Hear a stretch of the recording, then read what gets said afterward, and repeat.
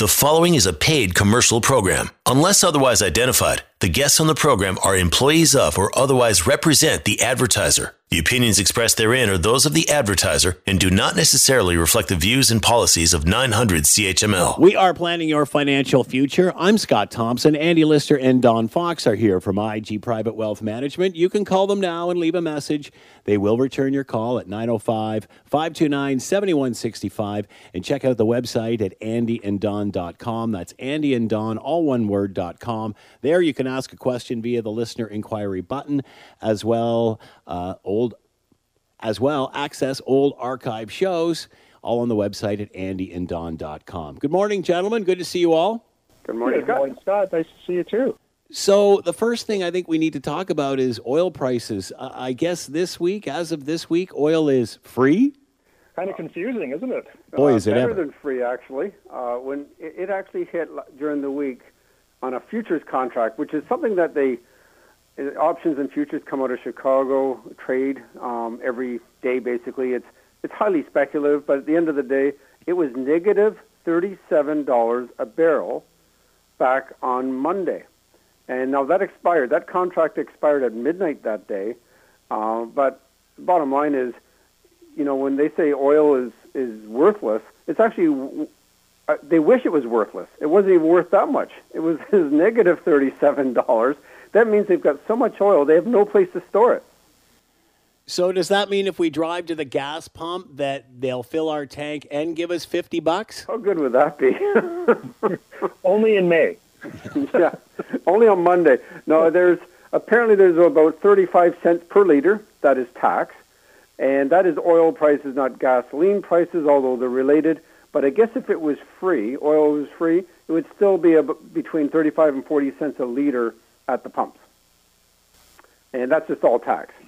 So, yeah, if you've ever seen, that's totally unprecedented when they've hit negative. I actually had to listen to that, the show of talking about it twice because I actually didn't believe my ears. Very strange times. Can you imagine if you're driving a vehicle today, and that's the irony is that nobody is driving their vehicles today, so these cheap gas prices aren't really filtering through to our pocketbook, but we're still saving money because we're not driving. And just on that note, too, on the driving front, we're encouraging all clients to contact their insurance company if they've reduced their driving. And they're actually, I know for us and for my son, they received an insurance refund already, electronically transferred to their bank account after filling out an online form. So basically, you're going to your insurer, your car insurer. They will probably have an online form that you can access for a COVID discount. And with your insurance policy information, et cetera, that's something I would put on your tick box to get done this week.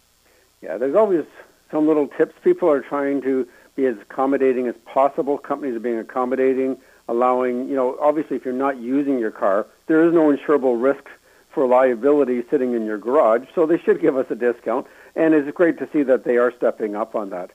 Going back to oil and gold and all those are just basically what they call commodities. And that's one area of the investing world, very speculative, and they literally they're ticker tape by the second. They will tell you, what the price is every given day of what, and very speculative. Nothing that we deal with, and you got to be, I don't know, you have to have nerves of steel to deal in that area. It's not quite what I would suggest most financial planners are dealing with. However, the fund managers, on the other hand, that are running the funds, they would often be using commodities in some of the funds that you may purchase, and they would be buying and selling on your behalf, which is by far the way I'd like to see things done. But how significant is it? I mean, we have seen over the years, since you guys have been doing this show, interest rates go up and down, fuel prices, gas prices, oil prices go up and down, but to hit zero or in a negative category, I mean, what does that mean? What are the ramifications of that? That's a hard one. You just think, first of all, it's kind of funny. Certainly it's not the summertime driving up to go to somebody's cottage or whatever. When it seems the oil prices always go up when you really need gas. But now that you don't need gas, of course, it's even negative at this stage. It'll be interesting. Already the following day, they said in May the futures contracts were at $20 a barrel.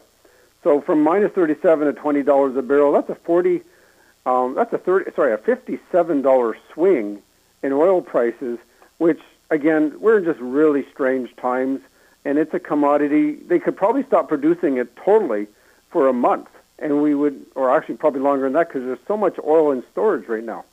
So, for the average consumer, this doesn't affect them too much, but I'm sure there are some opportunities for some of the fund managers running their funds, and likely would take advantage of these things. That being said, looking at what the average investor can take advantage of, it's kind of interesting. We always look at returns.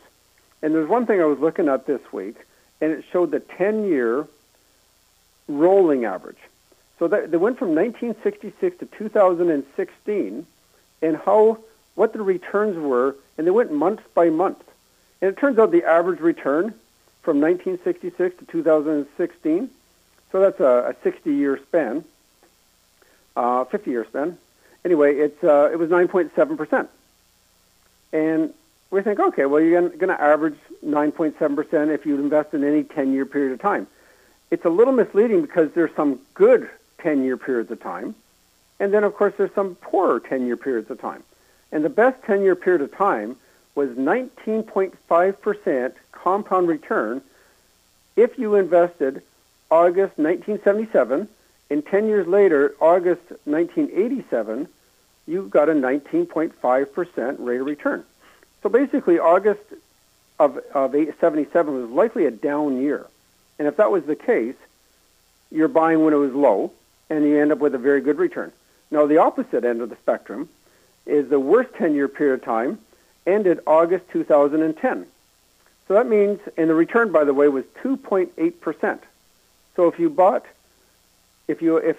purchased in August 2000, and it was likely a fairly high time to buy, I suppose, your average return for 10 years was 2.8%, still positive. And that was one of the worst 10-year periods of time you could have got. But at the end of the day, it was in the Globe and Mail actually this week, it was just basically showing if you invest during any of the downtimes, your average 10-year return was always significantly higher than, of course, if you bought when everything was rosy. And that was the Canadian returns. The same was true with the U.S. The U.S., it's kind of interesting. They look at the Standard & Poor's 500, and the one-year return, the best one-year return was June 1983, 60% return. So if you put $10,000 in June 82, you'd be sitting at $16,000 a year later. Fantastic. However, the worst one-year rate of return we could probably guess was February 2009, and you had a negative 43%.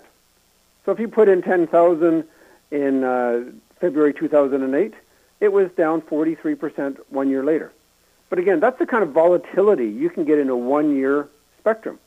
Once you started creeping up in longer terms, and let's say we went to a 5-year period of time, the best 5-year rate was 28%, and the worst 5-year rate on the U.S. Stock Exchange, Standard & Poor's, was minus 8%. Okay? Looking at the 10-year returns, you can see they're starting to narrow. There's less volatility because you're looking at longer term. But the best 10-year return was August 2000, which is kind of interesting. It's nowhere near the best 10-year return on the Canadian stock market, but the return was almost the same. So the U.S. was February 2009 was the best 10-year return. The worst. August 2000 was 19%.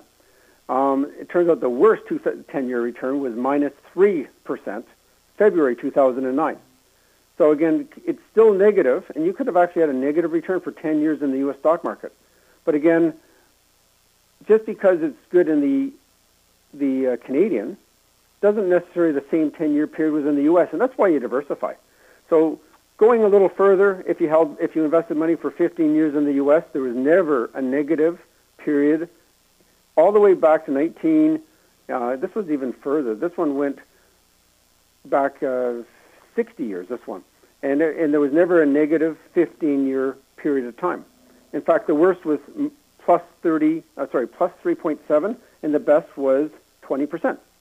And again, 20-year returns, the further you go out, basically, the safer it got. And this is the whole point of investing, is take advantage of those low times. You're buying during these times, and again, trying to time the market's impossible. But you're almost, in all cases, if you look at history of the last 200 years, if you happen to buy in those dips, regardless of the dip, your 10-year performance was far better than if you bought when everything was rosy. So basically, you're looking here at, if you go back to, say, 1956, and you had $10,000 to invest, and the rate of return would have been 8.93%. Well, your $10,000, fast forward to 2019, it would be worth $2,189,000. And there was 24 negative times in that period of time where it dropped more than 10%. The average length of those declines was 5.5 months, and the shortest time was 1 month. It dropped over 10% 1 month, but the longest time was 16 months. Funny enough, that was September 2014. I don't even remember that being that bad of a time, but that was the longest period where it dropped over 10%, 16 months where you had a negative return of greater than 10%. I also looked at this at real estate. What was the average price of a home? And the data I got was from an Ottawa home. The average price of a home in Ottawa in 1956, what would you guess, Scott? I would say 56. I would say $15,000. Hey, not bad. That's what I was going to say. $13,351. I got the double garage. And that same house at the end of 19, average house in Ottawa was $465,000. So the rate of return on a home would have been 6.28%. And it had 5 negative years, by the way, during that time. There was 5 years, but nothing as volatile, but still negative. But at the end of the day, if you bought a house and you got to pay property taxes, there's upkeep, etc., $13,000, fast forward to 2019 would be $465,000. $10,000 in the Canadian stock market, fast forward to 2019, is worth $2.2 million, basically. So at the end of the day, yes, the stock market is a little bit more volatile, but with that comes a greater return. And again, at the end of the day, it helps you accomplish your financial goals. We are planning your financial future. I'm Scott Thompson. Andy Lister and Don Fox are here from IG Private Wealth Management. You can call now, leave a message. They'll return your call, 905-529-7165, and check out the website at andyanddon.com. We're coming right back. You are listening to a paid commercial program. Unless otherwise identified, the guests on the program are employees of or otherwise represent the advertiser. The opinions expressed therein are those of the advertiser and do not necessarily reflect the views and policies of 900 CHML. We are planning your financial future. I'm Scott Thompson. Andy Lister and Don Fox are here from IG Private Wealth Management. You can call them now, leave a message. They will return your call at 905-529-7165. And check out the website at andyanddon.com. That's andyanddon.com. You know, we've talked on the show, there's so many different angles of COVID-19, whether it's the health angle, the financial angle, the economic angle, the job angle. And, you know, you have to think in your business financially, what lessons have we learned from COVID-19 going through all this? That's a great question. And when I was thinking about that in terms of probably 6 things that came to mind. And in fact, just in no particular order, but starting with sort of on what Don was talking about, which was the risk that people have within their investments, stock market versus real estate, etc. And risk is a measurement. So the number one lesson is it's probably unveiled how much risk we have in our portfolio.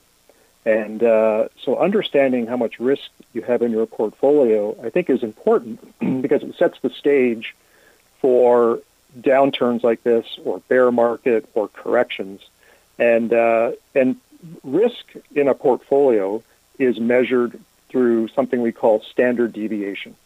And standard deviation is a terminology, but basically, if you remember the days of high school when they used to use the bell curve to adjust people's marks to create a representative group of results, it's the same thing with standard deviation. So one standard deviation takes into account 68%, or roughly 2/3, of the periods of rates of return that you get. And 2 standard deviations takes into consideration 95% of the time period that you're invested, and understanding how much did your portfolio go up or down in that time period. So to give you an example, if your expected rate of return on your portfolio was 5% and it had a standard deviation of 10%, then what that means is, in according to the bell curve, 1 standard deviation means your portfolio could be as low as minus 5% rate of return in 1 year, or as high as plus 15% in 1 year. And that covers 2/3 of your time frame. When you go to 2 standard deviations, you just simply increase the returns of each end by 10%, the number, that standard deviation. So now you've got a range of returns from minus 15 to plus 25, which is a 40% swing. And so, but that covers 95% of your investment time frame. So if you're thinking about a 10-year period, basically your portfolio would swing by as much as minus 15 in 1 year to as much as plus 25, but it averaged 5% over your 10-year period. And so understanding what the standard deviation in your portfolio, this is something that is now front and center, and you can easily ask your advisor or look up your investments to find out what that standard deviation number is. And but you can imagine if you had a standard deviation of 20 on your portfolio, then the swings could be as much as minus 35% to plus 45, which is an 80% swing in the value of your portfolio over, say, a 10-year time period. So, but being armed with that information is so important, because it now sets the stage. And I've had conversations, and I'm sure Don has too, with clients over the last several years saying, we've had very good market performance, but your portfolio has a standard deviation volatility. You could get as much as, say, minus 15 to as much as plus 30, and that can happen at any time. We don't know when. But it's just part of the equation. For you to achieve that above average return over time, you have to endure these swings. Never easy when you're in it, but the reality is that it will come to an end, and it will revert back to this long-term average. The second thing we've learned from COVID-19 is the value of having a short-term reserve or emergency cash. And the standard thought process on this is 3 to 6 months worth of your monthly income from salary, etc. And a lot of times that's just unrealistic for people to have that much cash sitting aside. And if it is, then set yourself a goal after all of this to at least look at, can I put $1,000 into a reserve somewhere? Just something that is a benchmark to be able to fall back on. And obviously, if you can get to the 3 or 6 month reserve, that's an option as well. And some people will consider using a line of credit as a backstop, or a home equity line of credit as well. I think the third thing that we've learned from all of this is what I call lifestyle creep. And it's so easy to allow our lifestyle to expand as our salary and our income has expanded over the years. Kind of like our waistline, really. Something like this that sheds the light on us, how we can really find out where is our money going on a monthly basis, and sort of lots of parts of our discretionary lifestyle have stopped at this point. And if you look at your credit cards right now, you'll find exactly about the lifestyle creep right now, because you can't go out for dinner. And I don't know about you, Andy, but I definitely see a difference in my credit card in the last month, say, than the normal Marcher would have been. Oh, it's crazy. It's just crazy. And in fact, so you actually sort of jumped into what I was going to call lesson number 4, which is budgeting. So I don't know. Some people say, I'd rather have a root canal than talk about budgeting. But, at the end of the day, the truth is it's never been easier to gather data about where your money is going, whether it's your credit card statement, whether it's your debit card. It's all there available to you. So unless you just want to put the blinders on, there's no reason why you can't at least do an assessment and understand where your money is going. So budgeting is a great lesson from all of this. The fifth lesson that I would take from this is what I call business concentration risk. And for all of those people that have, and we talk about this with clients that are in their own business, where they've relied on their retirement to be funded through the value of their business. And suddenly what's happened in this environment is we realize that the business valuations can be dramatically changed with circumstances beyond our control. So it's so important, I think, to diversify the value of your retirement plan. It can't be just based on one asset. And so many times we feel overconfident about our business and the value of that business as well. And I think the sixth thing we'll learn from all of this is, the best laid plans of mice and men, as they say, and the next crisis comes down, the next downturn happens. Let's hope that it's less painful because of the things that we've learned through all of this in the sense of being more prepared, obviously, certainly from a financial position. And you look at every crisis, it's always different. You go in the 70s, and all the experts, and I don't know if you remember, but if you had to drive to Florida, and I know I did as a kid back then, you are okay because you're out of country or out of province. But the people in one province, they looked at your license plate, depending on your number, it was odd and even who could fill up gas because the gas was going to run out. Oil prices, all the experts agreed that we would run out of oil in about 40 years, which would have been about 2015 or something like that. And here we are today with an absolute glut and so much oil we don't know where to put it. So again, and then we have the 80s when interest rates hit 20%, and that caused a big issue. And, at the time, you say, how can the economy rebound when interest rates are so high? Well, things changed. And then, of course, Y2K and the tech meltdown in 2000, another different crisis. Again, massive fluctuations. What do you do then? And then, we had the financial crisis of 08, 09, and now here we are with the pandemic. So everyone has a little bit of a different flavor, but at the end of the day, the markets are volatile in the short run, and they do, as I just talked about, the 10-year returns are a lot more predictable.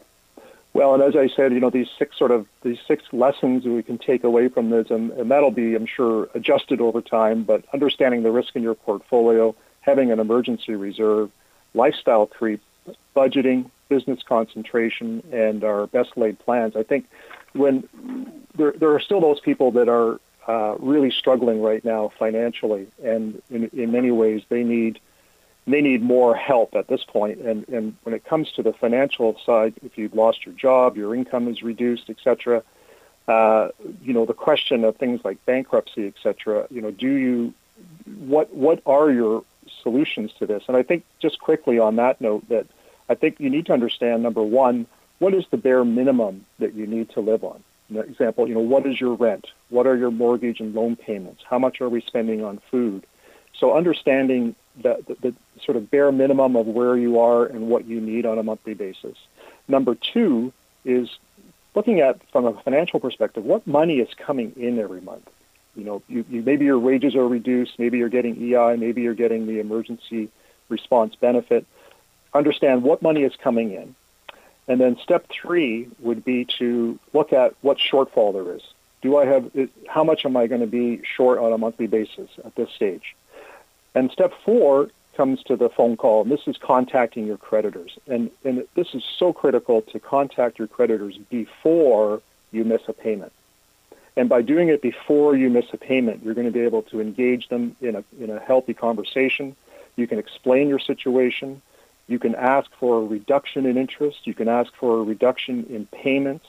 And just explain to them, it's not that you don't want to pay. You're happy to pay what you owe. You're just looking for a strategy. And just ask them, what do you have to offer me to help me get through this? And as I say, most creditors are going to be very accommodating to helping you through this crisis. And the final thing is, if you're still in trouble, there are nonprofit debt counseling assistance. So search for that in your local area. And there's certainly lots in Ontario. And there's really no cost to do this or cost for the introduction to understand where you are. And once you do, if you do enter into a consolidation agreement, then there is a fee for that service of $25 to $30 a month to have it. And the question often gets answered is, am I going to have a negative effect on my credit score if I enter into one of these agreement structures? And the answer is yes, it will have some impact on your credit score, But I think we're at the point where it's the lesser of two evils. Should I declare bankruptcy, or should I enter into a debt counseling agreement with my creditors? And I would opt for the first one. Entering that agreement process versus the bankruptcy is, I think, a better route to go. It's the lesser of two evils. So we know there are people that are at this point, and so it's important to make sure you know how to reach out and get the right solutions for your situation. Yes, absolutely. And again, even credit cards, for those people who do have balances, simply call your credit card company, and they are going to lower your interest rate to about 10.99 seems to be the norm versus the 20%. But again, you have to make that call. They're not just automatically lowering those credit card balances.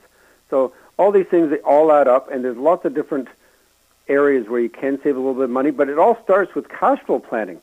And this is the area that, again, part of a financial plan is to do that budget word, but it's really cash flow planning. What is your lifestyle? Everybody's lifestyle right now is definitely a little different, but I know when Andy and I do a retirement plan, we spend a lot of time going through, what is your grocery bill and what's the cable bill and all the. It's not that we really want to know this stuff, but this is your retirement, and we need to know, will your money, we want to make sure it lasts throughout your life.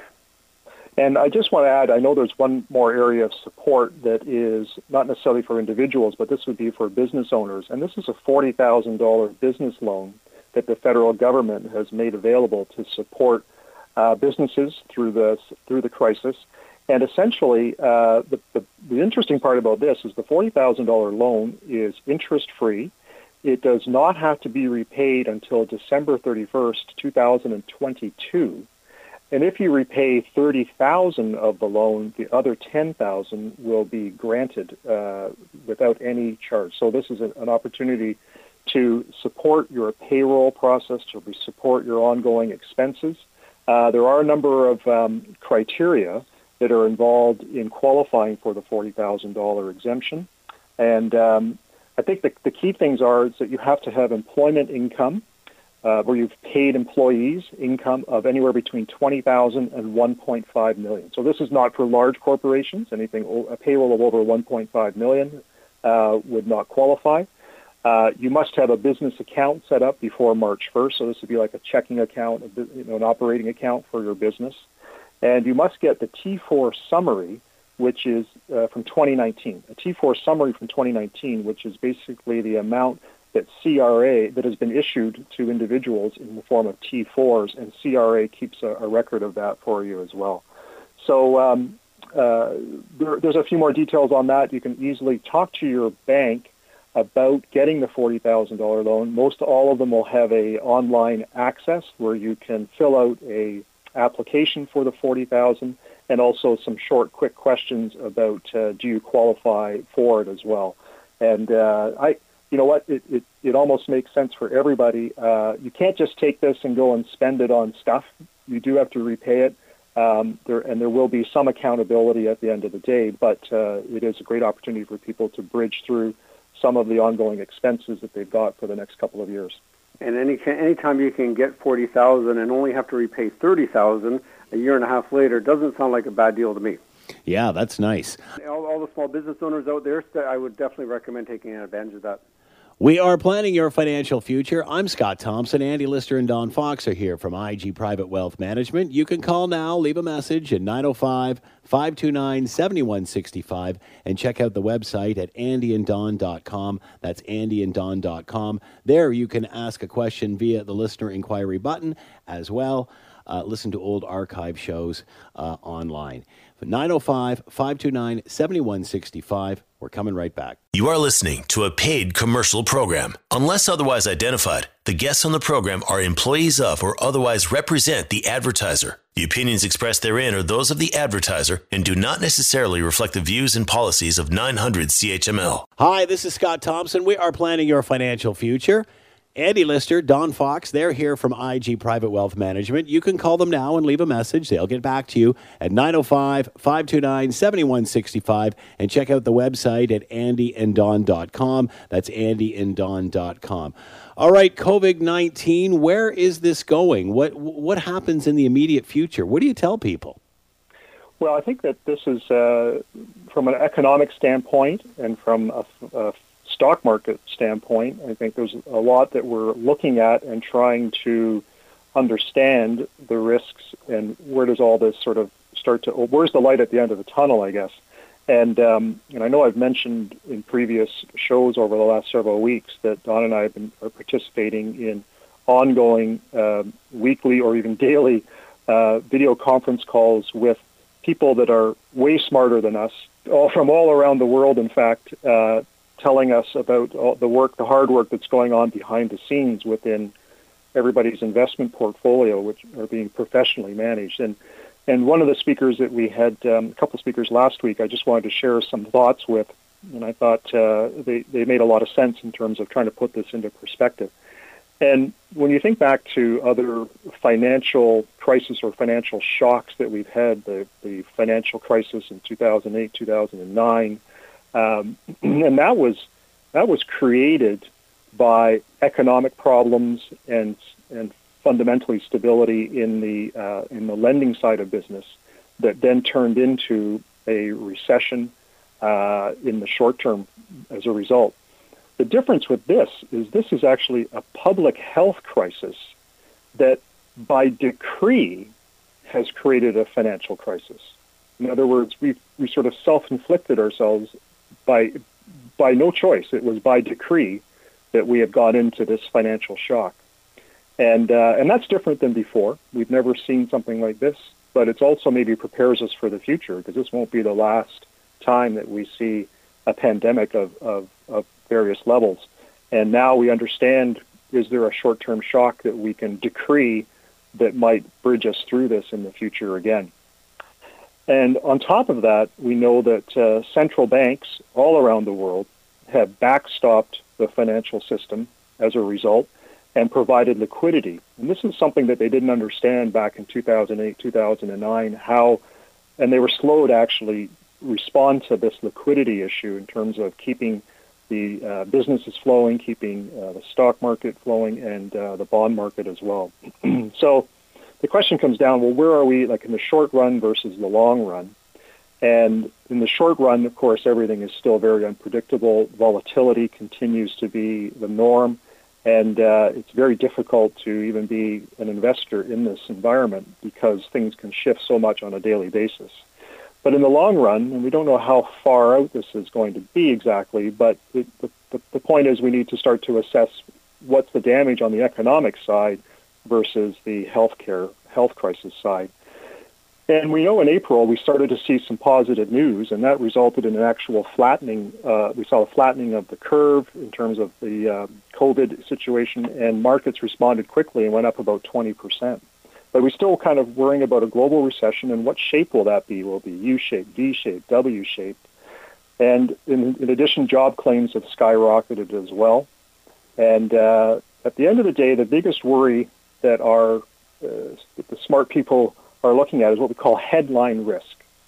And headline risk is a result of where, let's say there was a second wave in Italy, and people were getting sick again, and people were starting to die. The headlines that the news media are going to grab will be very, very explosive. And we could see a dramatic drop in the stock market as a result. So it's the news flow that is actually the key driver in the short term to what the stock market's going to do. More negative news, more negative stock market result. But again, it's short term.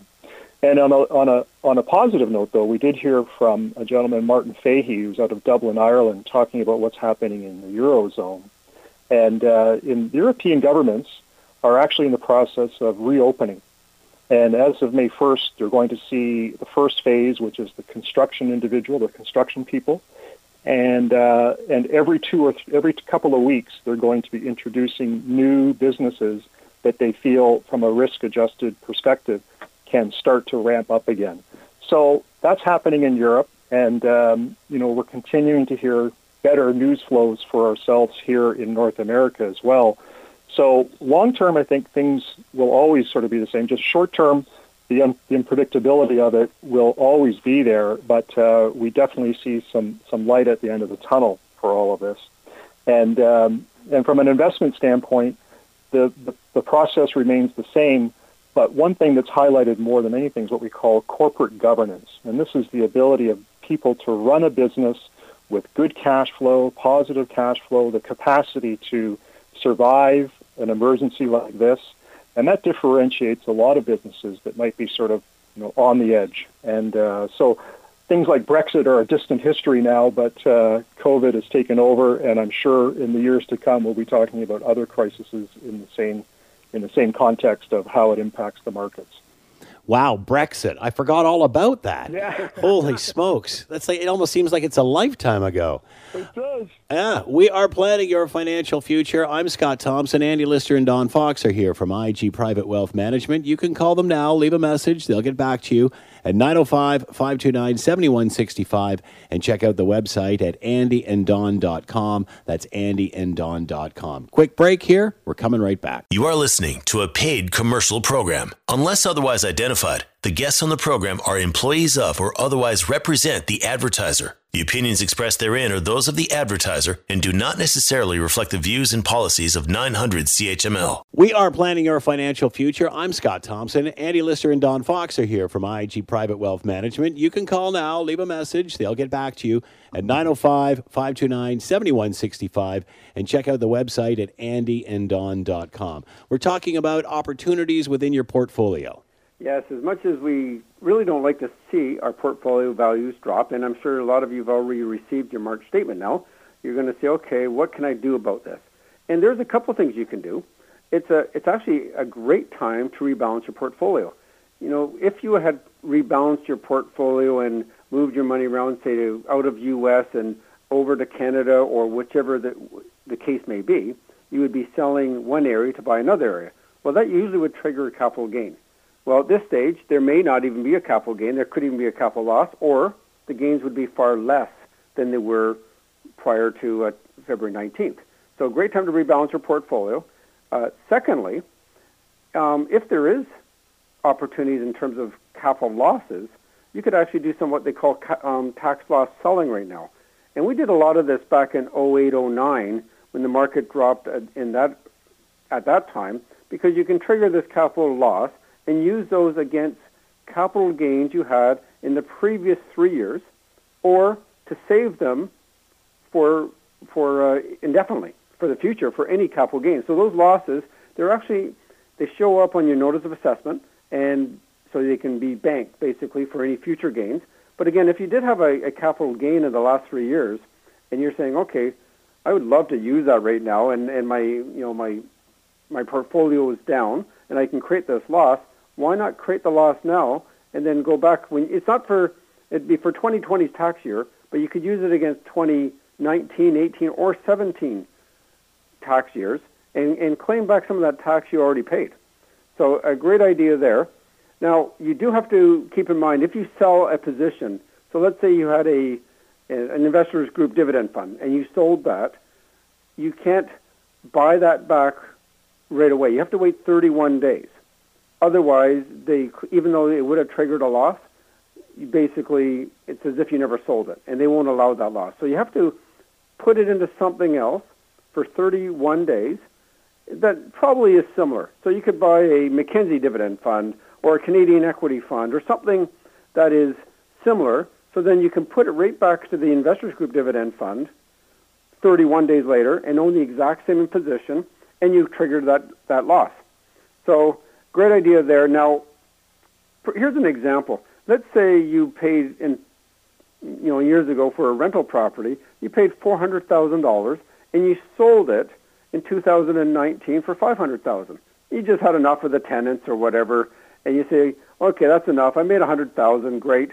But now, when you make $100,000, the capital gain on that $100,000 is you only pay tax on 50% of that, and that's a taxable capital gain. So you would pay tax on $50,000, and if you were in the highest tax bracket, you would pay $25,000 tax on that.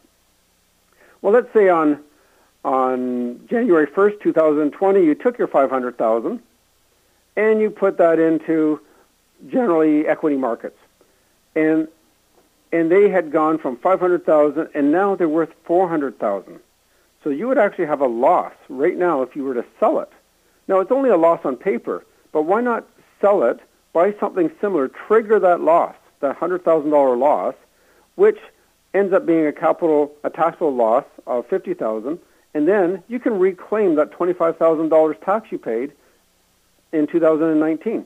And then you still have the investments. They're still going to grow in value, and you don't have to trigger that gain for as long as you want, basically. But in the meantime, you've got this $25,000 back, which can be reinvested. So you can take that money and put it right back in. So this is a great opportunity for any tax loss selling. And if you simply do have a lot of capital gains year by year because, say, a mutual fund is sending out what they call capital gain dividends. And this is a yearly, on your T3 or T5 slip, it's just in a yearly amount. It varies each year. But if you did do exactly what I said in the case and you triggered a loss of $100,000, a taxable loss of $50,000, you can carry that loss forward indefinitely. So all these capital gains going forward, you would not have to pay tax on them until you've used up that bank. So it's almost like money in the bank. So again, there's really no downside. You still got the exact same portfolio, but now you got some losses that you've banked for the future or can go back for the past. And finally, what a great time to top up that tax-free savings account if you haven't already done so. So if you can sell now your investments and you say, you know what, I still have some RSP tax-free savings account room. Why wouldn't you take let's say you had $20,000 of tax-free savings account room, but you really didn't want to trigger that capital gain. And you'll keep thinking, well, I don't want to move my money onto my non-registered over to my tax-free savings account because I got a big capital gain. Here's that opportunity again. Move it into your TFSA, and now you got $20,000 that will then, when things recover, will then get tax-free growth. And so you kind of have your cake and eat it too. So you're able to perhaps trigger a capital loss, which can be used against, previous loss, previous gains or future gains, and you can now move it into a TFSA if you have the room for both you and your spouse, and any future gains would be tax-free. So there is some opportunities. These aren't what we normally say, oh, wow, let's have a capital loss. But if there is an opportune time to do this, and if it fits in your overall financial plan, I would definitely recommend do this. This would be something you should just give your financial planner a call and see if it fits for your situation. We have been planning your financial future. I'm Scott Thompson. Andy Lister and Don Fox have been here from IG Private Wealth Management. You can call them now, leave a message. They'll get back to you at 905-529-7165 and check out the website at andyanddon.com. Thank you, gentlemen. We'll see you next week. Thanks, Scott. The preceding was a paid commercial program. Unless otherwise identified, the guests on the program are employees of or otherwise represent the advertiser. The opinions expressed therein are those of the advertiser and do not necessarily reflect the views and policies of 900 CHML.